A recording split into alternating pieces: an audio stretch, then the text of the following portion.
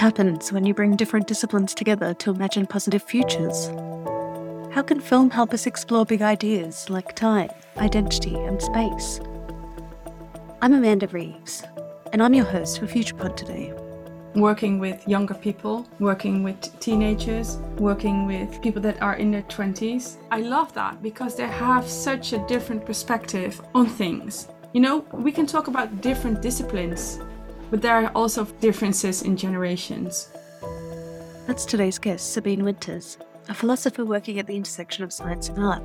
You might know her as the initiator of FutureBased, an interdisciplinary philosophy platform bringing people together to explore big topics like expanding consciousness, scientific imagination, time, and things that are.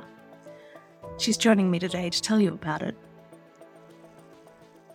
Welcome to FuturePod, Sabine. Thank you so much for having me, Amanda. Wonderful. Let's get started. What's the Sabine Winters story? I'm a philosopher of science. I focus on the role and function of imagination in the sciences, so that's my personal research. I did a bachelor in philosophy and a master in philosophy of science, and I founded FutureBased in 2018, which is an interdisciplinary philosophy platform. And I work together with a group of freelancers on themes that you mentioned. For example, time. What is time? How can we capture time? Can we reflect on time? Scale, scientific imagination. And these are very broad themes which help to create a framework in which we do research. So that's FutureBased. And I started studying quite late. I was 27 when I started philosophy. I wanted to do something that really made me enthusiastic, that really fed my mind. And from the first lecture on, it really felt like coming home. So I really loved the people there. I really loved the diversity of people, the diversity of discussions that we had, like the zooming in on texts and then discussing the details, discussing the semantics. So I really enjoyed that. And what I remember is that in one of the first lectures, actually maybe the first lecture that I followed, was a professor that clearly said to all of us, you are here because of intrinsic motivation and not because you want to earn any money with philosophy, because let's be clear here, there are not really that much career options. And it really frustrated me. And what I've learned over the years is that frustration can be a really good catalyst, a really good motivator for doing what you want to do. So it really motivated me to prove otherwise. And on the other hand, you have to let go of frustration at some point because it can become bitterness. So it worked out quite well. I'm really happy with the place that I'm at right now. I work with wonderful people, and I now only talk about my work, but I have also a lovely family. I have a daughter of 8 and my partner, and we live in the east of the Netherlands and near the woods. So I'm a happy person. What attracted you to philosophy? Why did you end up going in that direction? Yeah, so I did attempt to follow a study when I was 21, from my 17th till 21, but I was still very, very young, figuring out a lot of stuff, trying to take care of my own, and that really went with ups and downs. So doing a study next to that wasn't for me. I really missed a lot of lectures. I didn't get grades. So I stopped that after 2.5 years of, I can honestly say, failure. My self-esteem was very, very low at that point. So I decided that academia wasn't for me. And I started working. And I worked until I was 27, and I worked in the most wonderful places. I always had this happy-go-lucky, ended up at places with wonderful people, artists, and also philosophers and scientists that coincidentally worked also in stores, because I worked in clothing stores a lot. At one point, I found stability, and then I got bored. I got bored with the life I had, and I thought, well, I might be doing something that I really, really enjoy next to my work, next to having my income. And so I decided I always wanted to learn philosophy, but I chose psychology because of the career options. And then I thought, well, I'm working, I have my income, I'm happy this way. I only want some mental stimulation. And then I started doing philosophy. And yeah, that was the best choice I made. I still really enjoy it. And what I also really enjoy is learning from other philosophers, other thinkers. I consider myself as a very enthusiastic, average philosopher. And sometimes there are these brilliant insights by others and they share it with you and you really feel things click. It's like almost a magical feeling. I always had this idea I want to become, as a child, I wanted to become an astronaut or a wizard. And this wizard was then living on an attic with a lot of old dusty books. I have something with old dusty books.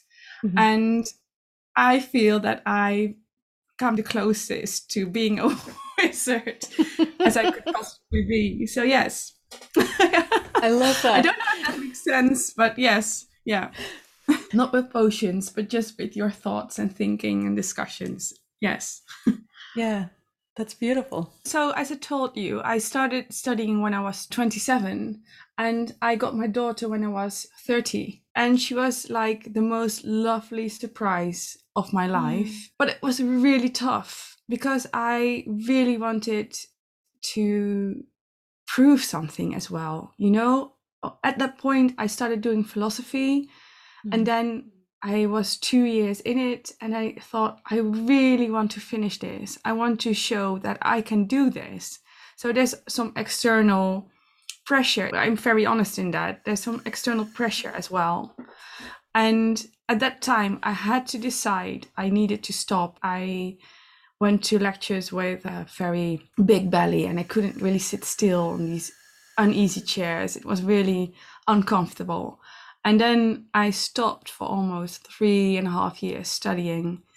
And I was so determined to pick it up again. I started studying, working with a family, a young baby, which was really tough. I wouldn't recommend it to my own daughter. But yeah, you know, things happen. And at the same time, you know, it's doable. I found it really hard to make the decision. I need to stop now because I have too much stress. It isn't good for me. It isn't good for the baby. It isn't good for my partner, for our relationship. So let's stop. And at that moment, I couldn't really let go of my peers. So we had an app group and we kept in contact. Mm-hmm. And then I decided, well, I'm at home now. Why not start writing about philosophy and art? And that's actually how my very first blog began. And then from there, I enrolled into the organization of an art fair. And that was really my first assignment. So this pause, what really I thought was the end maybe of, or maybe letting go of this dream of doing philosophy university, became like the starting point of my entrepreneurship. Then after 3.5 years, Lola, my daughter, she went to school and to preschool. And I found time again to start studying, which was still, I find it very tough. I know moms that do it like easy, but I think it's very tough. And I think parentship is wonderful, but it's also very heavy, very, very intense. So yeah, so that's how it went. Studying philosophy, you've got ideas about who we are and our relationship with the world. Did becoming a parent have a significant impact on that for you? I think so, yes. I haven't reflected on how. So I haven't reflected on like the pre-mom Sabine thinking about stuff and the after mom or being the mom, but it has to almost. You know, Lola is really the central point. I move around her, you know. As I said, I'm a very enthusiastic, all over the place person, and she really keeps me grounded. Also in my thinking, I think that philosophy teaches me to think more structured. Lola as well. Do you think differently about certain issues? Yes, definitely. Like climate change. No, don't even call it change. The crisis that we're in. Yeah, sometimes I just wonder, oh my God, what kind of world, have I brought her into? And sometimes on a more positive note, you know, like the wonderful things you can learn, or the wonderful things that philosophers or other scientists have written on. I want to share it with her. You know, philosophy can be really difficult, but children can ask you the most difficult questions framed in the most simple sentences. It's like, wow, you know, like, Mom, why are we here? Or Mom, why is this a yellow flower? Like, it sounds really simple, but you can really philosophize with children a lot. It's really like, I don't know. Like, I don't have the answer to that. I have no idea. And it's really like almost a liberation to philosophize with children. So Lola really helps me. It's a cliche, you know, but the cliches are there because they are cliches. They really help you to get into the now. Yeah. Yes. And sometimes I really need that because I'm in my head a lot. Yes.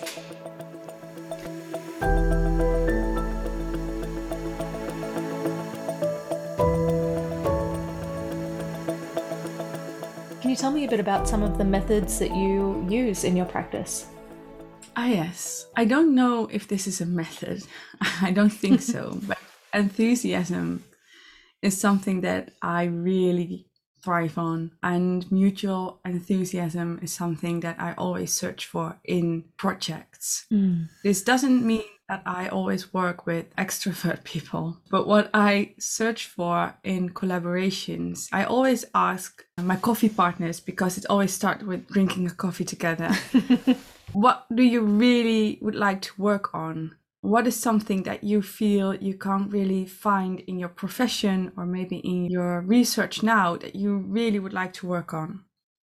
And then always something comes out. Sometimes it's a book, sometimes it's a really off topic, something completely different than their research or profession that they want to explore. And I love facilitating. So what I'm then doing is, for Future Based, we always work in series, and I try to compose a series. So I try to compose a series of a podcast, a gathering, and maybe a publication, or 3 podcast series. You try to find together a form.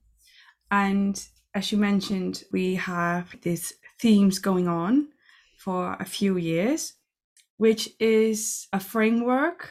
They are very philosophical, you know, time. Gosh, you can frame everything under time. But it's something that really helps in communicating, in showing what Future Based is, but also composing a program.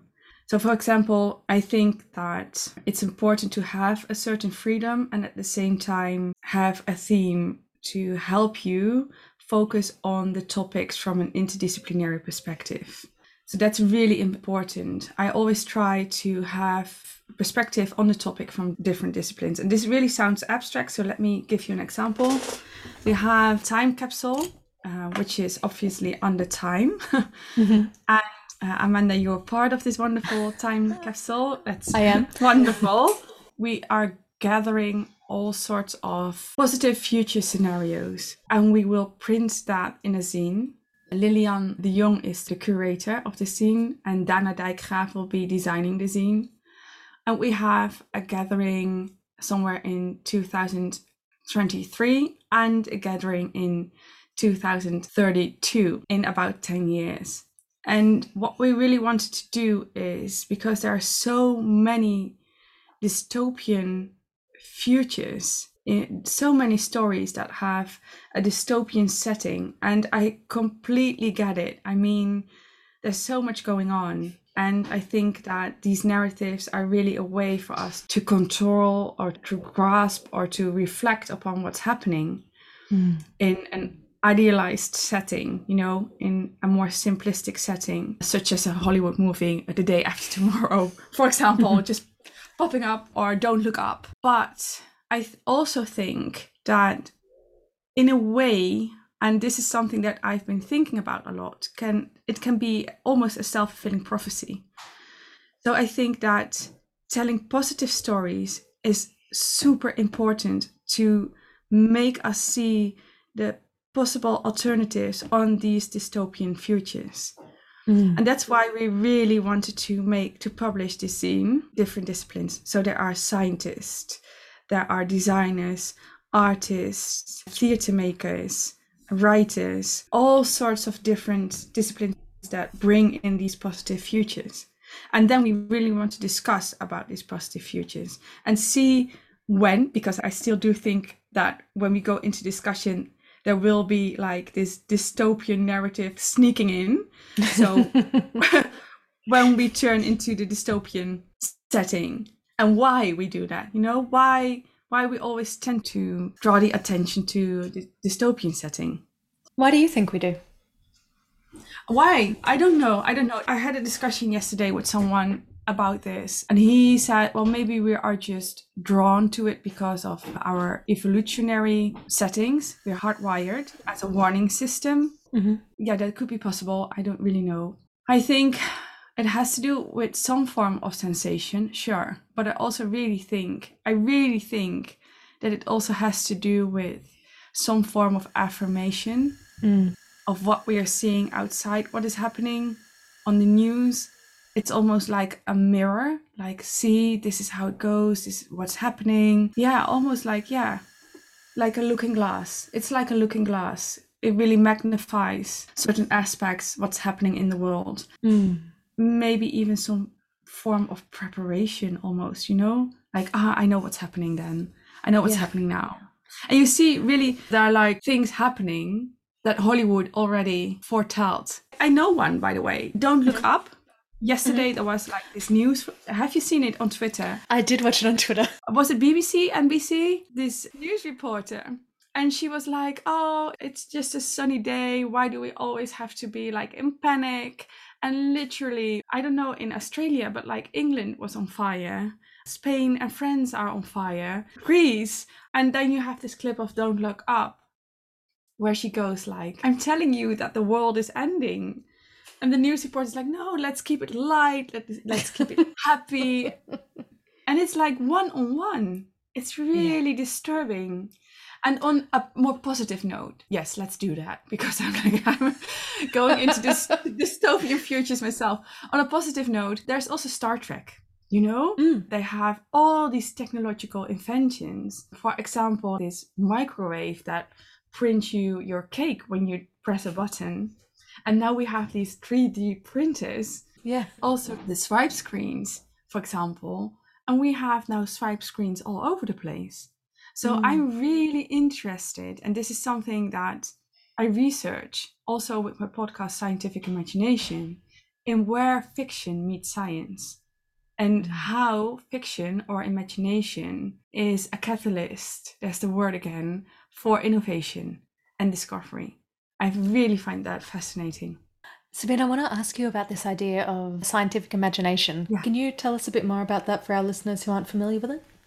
Yes, of course. So Scientific Imagination is my podcast about the role and function of imagination in the sciences. I interview artists who are working on the intersection of science and art, designers and scientists on how would they define imagination? And we will never come to a definition. That's rather impossible. But I always ask, because I'm a philosopher, so I want to know what their definition of imagination is. And then we go into their profession, what sparks their imagination, how they think that imagination is functioning in their profession. For example, I'm going to interview Freya Blackman, and she's a physicist, experimental physicist at CERN. I interviewed Angelo Vermeulen, who is the founder of Biomod, which is a biology and art collective. Also a very interesting person, by the way. And I interviewed Jan van Eyck. He is a filmmaker. He made Plankton, which is really going viral at the moment. Beautiful, beautiful images of plankton. And Ruvimbo Samanga, who is a space lawyer. A space lawyer? Yes, yes. Personally, I'm really interested, not necessarily in space industry. I found the structures of space industry really interesting, but I'm also really interested in astronomy and in the relationship between space, astronomy, and human beings. I have a huge telescope here at home, and I'm trying to teach myself a little bit more about astrophotography, which is hard. Like, I get only the moon. I have like 5,000 pictures of the moon and one of Saturn and one of Jupiter, but that's it. I was always fascinated by astronomy, and I now have the chance through philosophy to really come in contact with these people, and even for more specific focus, the imagination. And I couldn't be happier, honestly, because I wanted to do astronomy, but that was really out of reach for me because of my math insights really didn't like align with my teachers' math insights.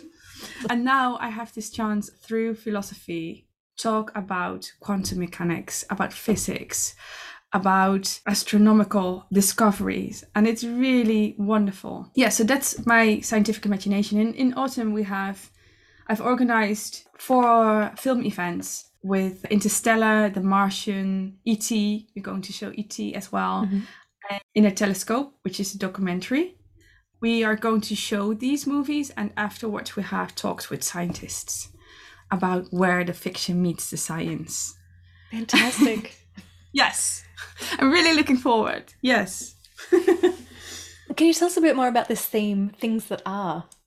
Oh gosh. This feels like such a big, all-inclusive, the entire history of human knowledge theme. I love it.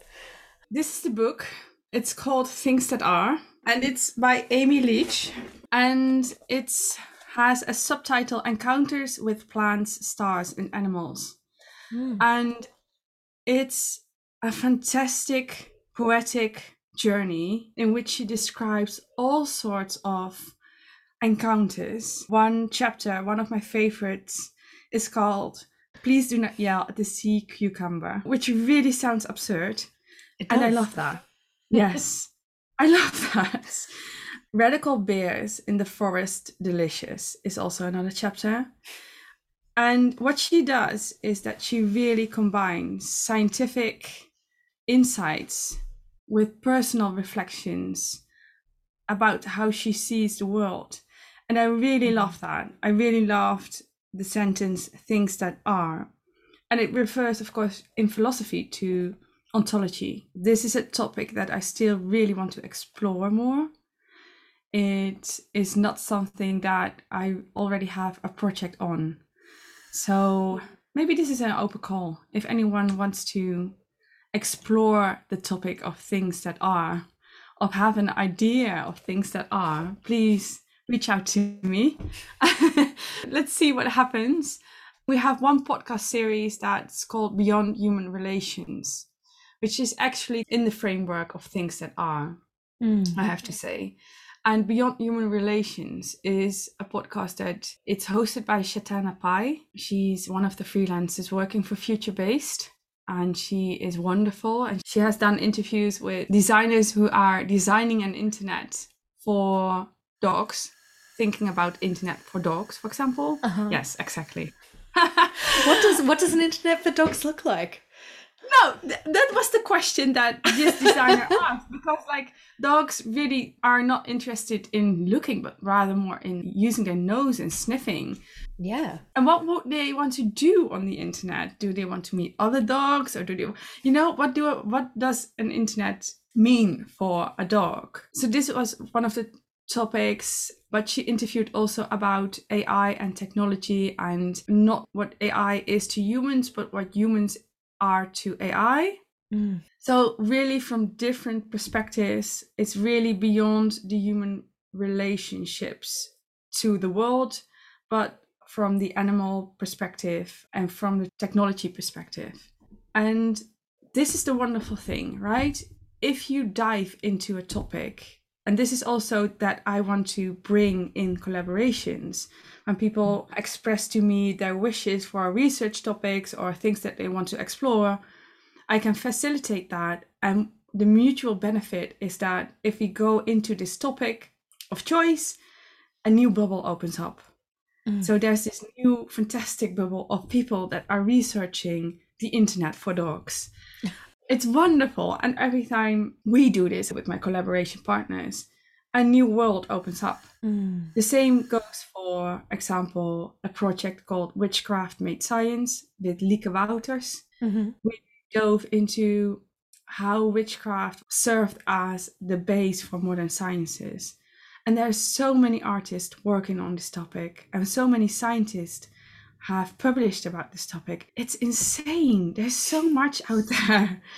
Another one is psychedelic experiences, which is actually kind of a hot topic at the moment in healthcare. He's called Aidan Lyon. He's a philosopher, and we worked on how we can induce psychedelic experiences without the drugs, but through meditation. And we want to do one through movement that will be in spring, most probably. And this is also, again, things that sounds like a really big framework, a really poetic framework, but it really helps opening up your mind, picking a topic of your choice where your enthusiasm flows, and then diving into it. And always in a series, because I think if you only have one perspective on a topic, then it's not really satisfying. And you're getting different voices in, giving different perspectives and different explorations in that topic. Exactly, yes. And of course, it's never finished. But if you say we work on a series of three is also doable, Like we say, we work 6 months on this and then it's finished. So you have a beginning and an end, a series of 3. It's really a project, which really works well. And because often future-based is voluntary, people putting their time and efforts in, sometimes it means that a project will take a little bit longer because family life is there, life is happening in general, or maybe, something called COVID get in the way. And then we postpone it a little bit. And that's all fine. But I really work with beginnings and ends. So sometimes it means that we have to pull the plug out because it's taking too long, and then the energy flows out. And that's something that I really am careful with.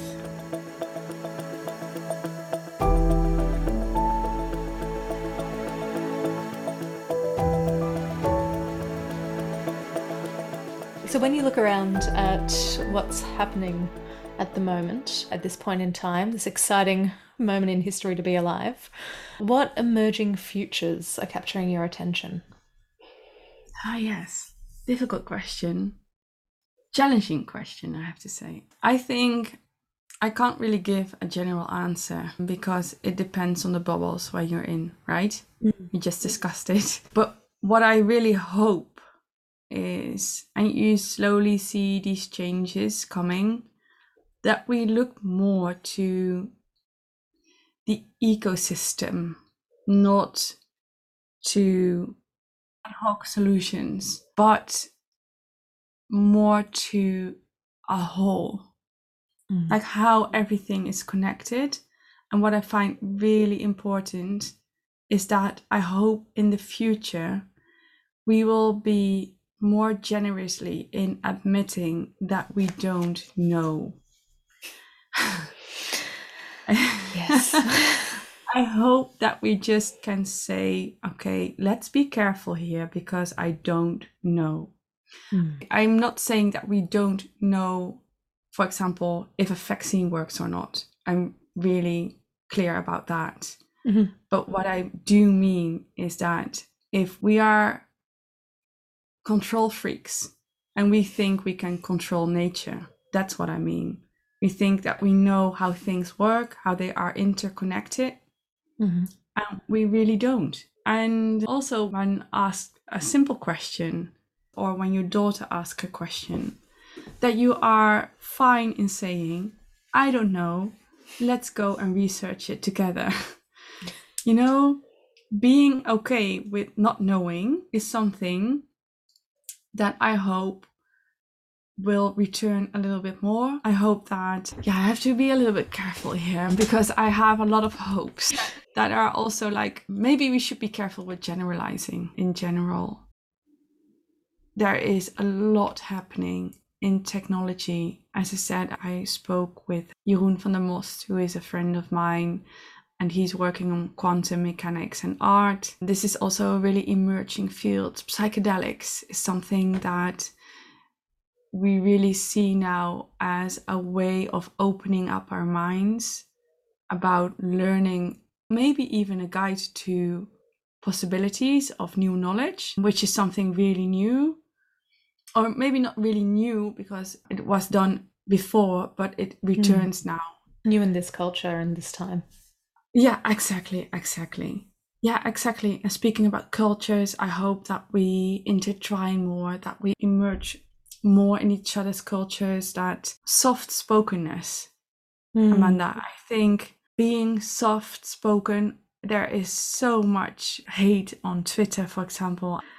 Oh my gosh, I really try to refrain myself from going into the discussion. I almost never do. And I try to keep in my mind that there's another person on the other side of the Twitter screen. And we often forget that. I don't think that social media is the future. I think there will be other ways. I hope there will be other ways. And having said that, I make use of social media myself a lot. Because it also has the positive side of getting in contact with each other, hence we are speaking together now. So it has its wonderful sides, but it's also very, very much polarizing. And I hope that that will change as well. So emerging futures, I'm not a futurist. So I don't really have clear perspectives on that, but I have hopes, and I hear a lot. I talk a lot with futurists. I see there's like this awareness going on and this wish for change and a wish for discussing things together. For example, how the internet looks, how the internet should look, and building things with Lego. Nice workshops. People are gathering together, especially the generation, maybe even 2 generations after me, who are really working together for a better future. I have hopes for them because of them. Yeah, they're like 20, early 20s. And I see that they are really taking it seriously and really working together to make improvements and innovations, whatever innovations may mean. But in this perspective, it means like bettering the world. I keep thinking about the break that you had between study and while you were pregnant, and there was that period where it felt like that was the end of something, but really it was the beginning of something else. And I feel there's a sense of that in the world at the moment. Yeah, like there's this cliche again, right? Like closing one door opens another, but it somehow is true. It somehow is true.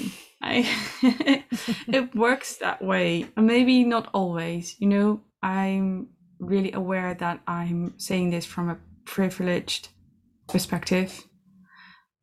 But yes, indeed, a lot of doors have closed, are closing for the generations after us. And they are working very hard to open up new ones. And I can see that. And that's one thing I loved studying in my late 20s and late 30s, actually. I'm 38 right now. Working with younger people, working with teenagers, working with people that are in their 20s. I still feel like I'm 20 myself. I'm not. And they remind me gently of that every now and then. But I love that because they have such a different perspective on things. You know, we can talk about different disciplines, but there are also differences in generations. Absolutely. Yes, also important to take into account.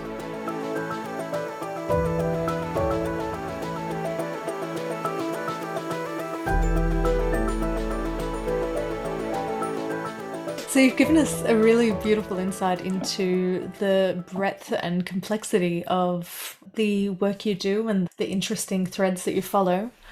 When you meet somebody who doesn't necessarily know what it is you do, how do you explain what it is that you do? Well, this changes every time. Every time I answer, it's something different. But I think I always say that I love thinking about thinking, and I love talking about thinking, which really doesn't help much. But then I try to explain that I talk with scientists about the implementations of technology. I teach film and philosophy courses. So we watch film fragments and then talk about philosophical issues, for example, identity or time or personality or space, or exactly when fiction meets science.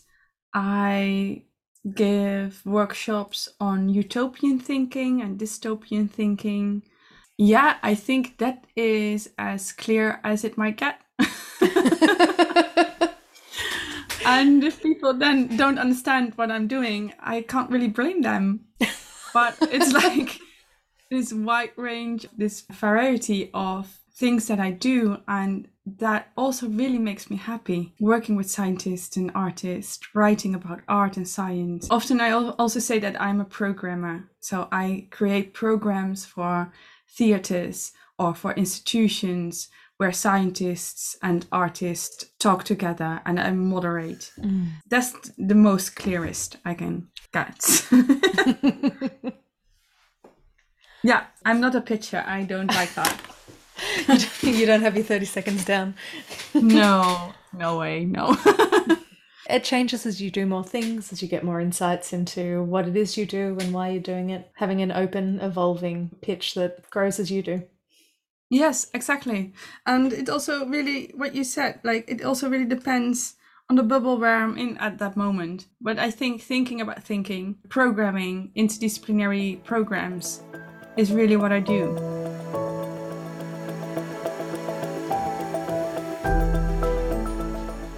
My guest today was philosopher Sabine Winters. If you're curious to see the contents of the time capsule, or keen to collaborate on things that are, get in touch with FutureBased. Their contact details will be available in the show notes. I hope you enjoyed today's conversation as much as I did. FuturePod is a not-for-profit venture. We exist through the generosity of our supporters. If you'd like to support the pod, please check out our Patreon on the website. I'm Amanda Reeves. Thanks for joining us today.